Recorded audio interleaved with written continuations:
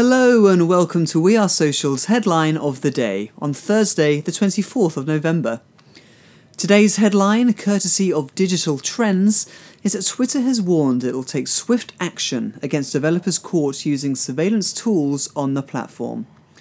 This news comes after the platform issued a statement claiming it's expanding its enforcement of its policies violating developers from using its data to spy on its users and from providing user information to law enforcement agencies. Check back tomorrow for more updates or simply follow us on Twitter @WeAreSocial.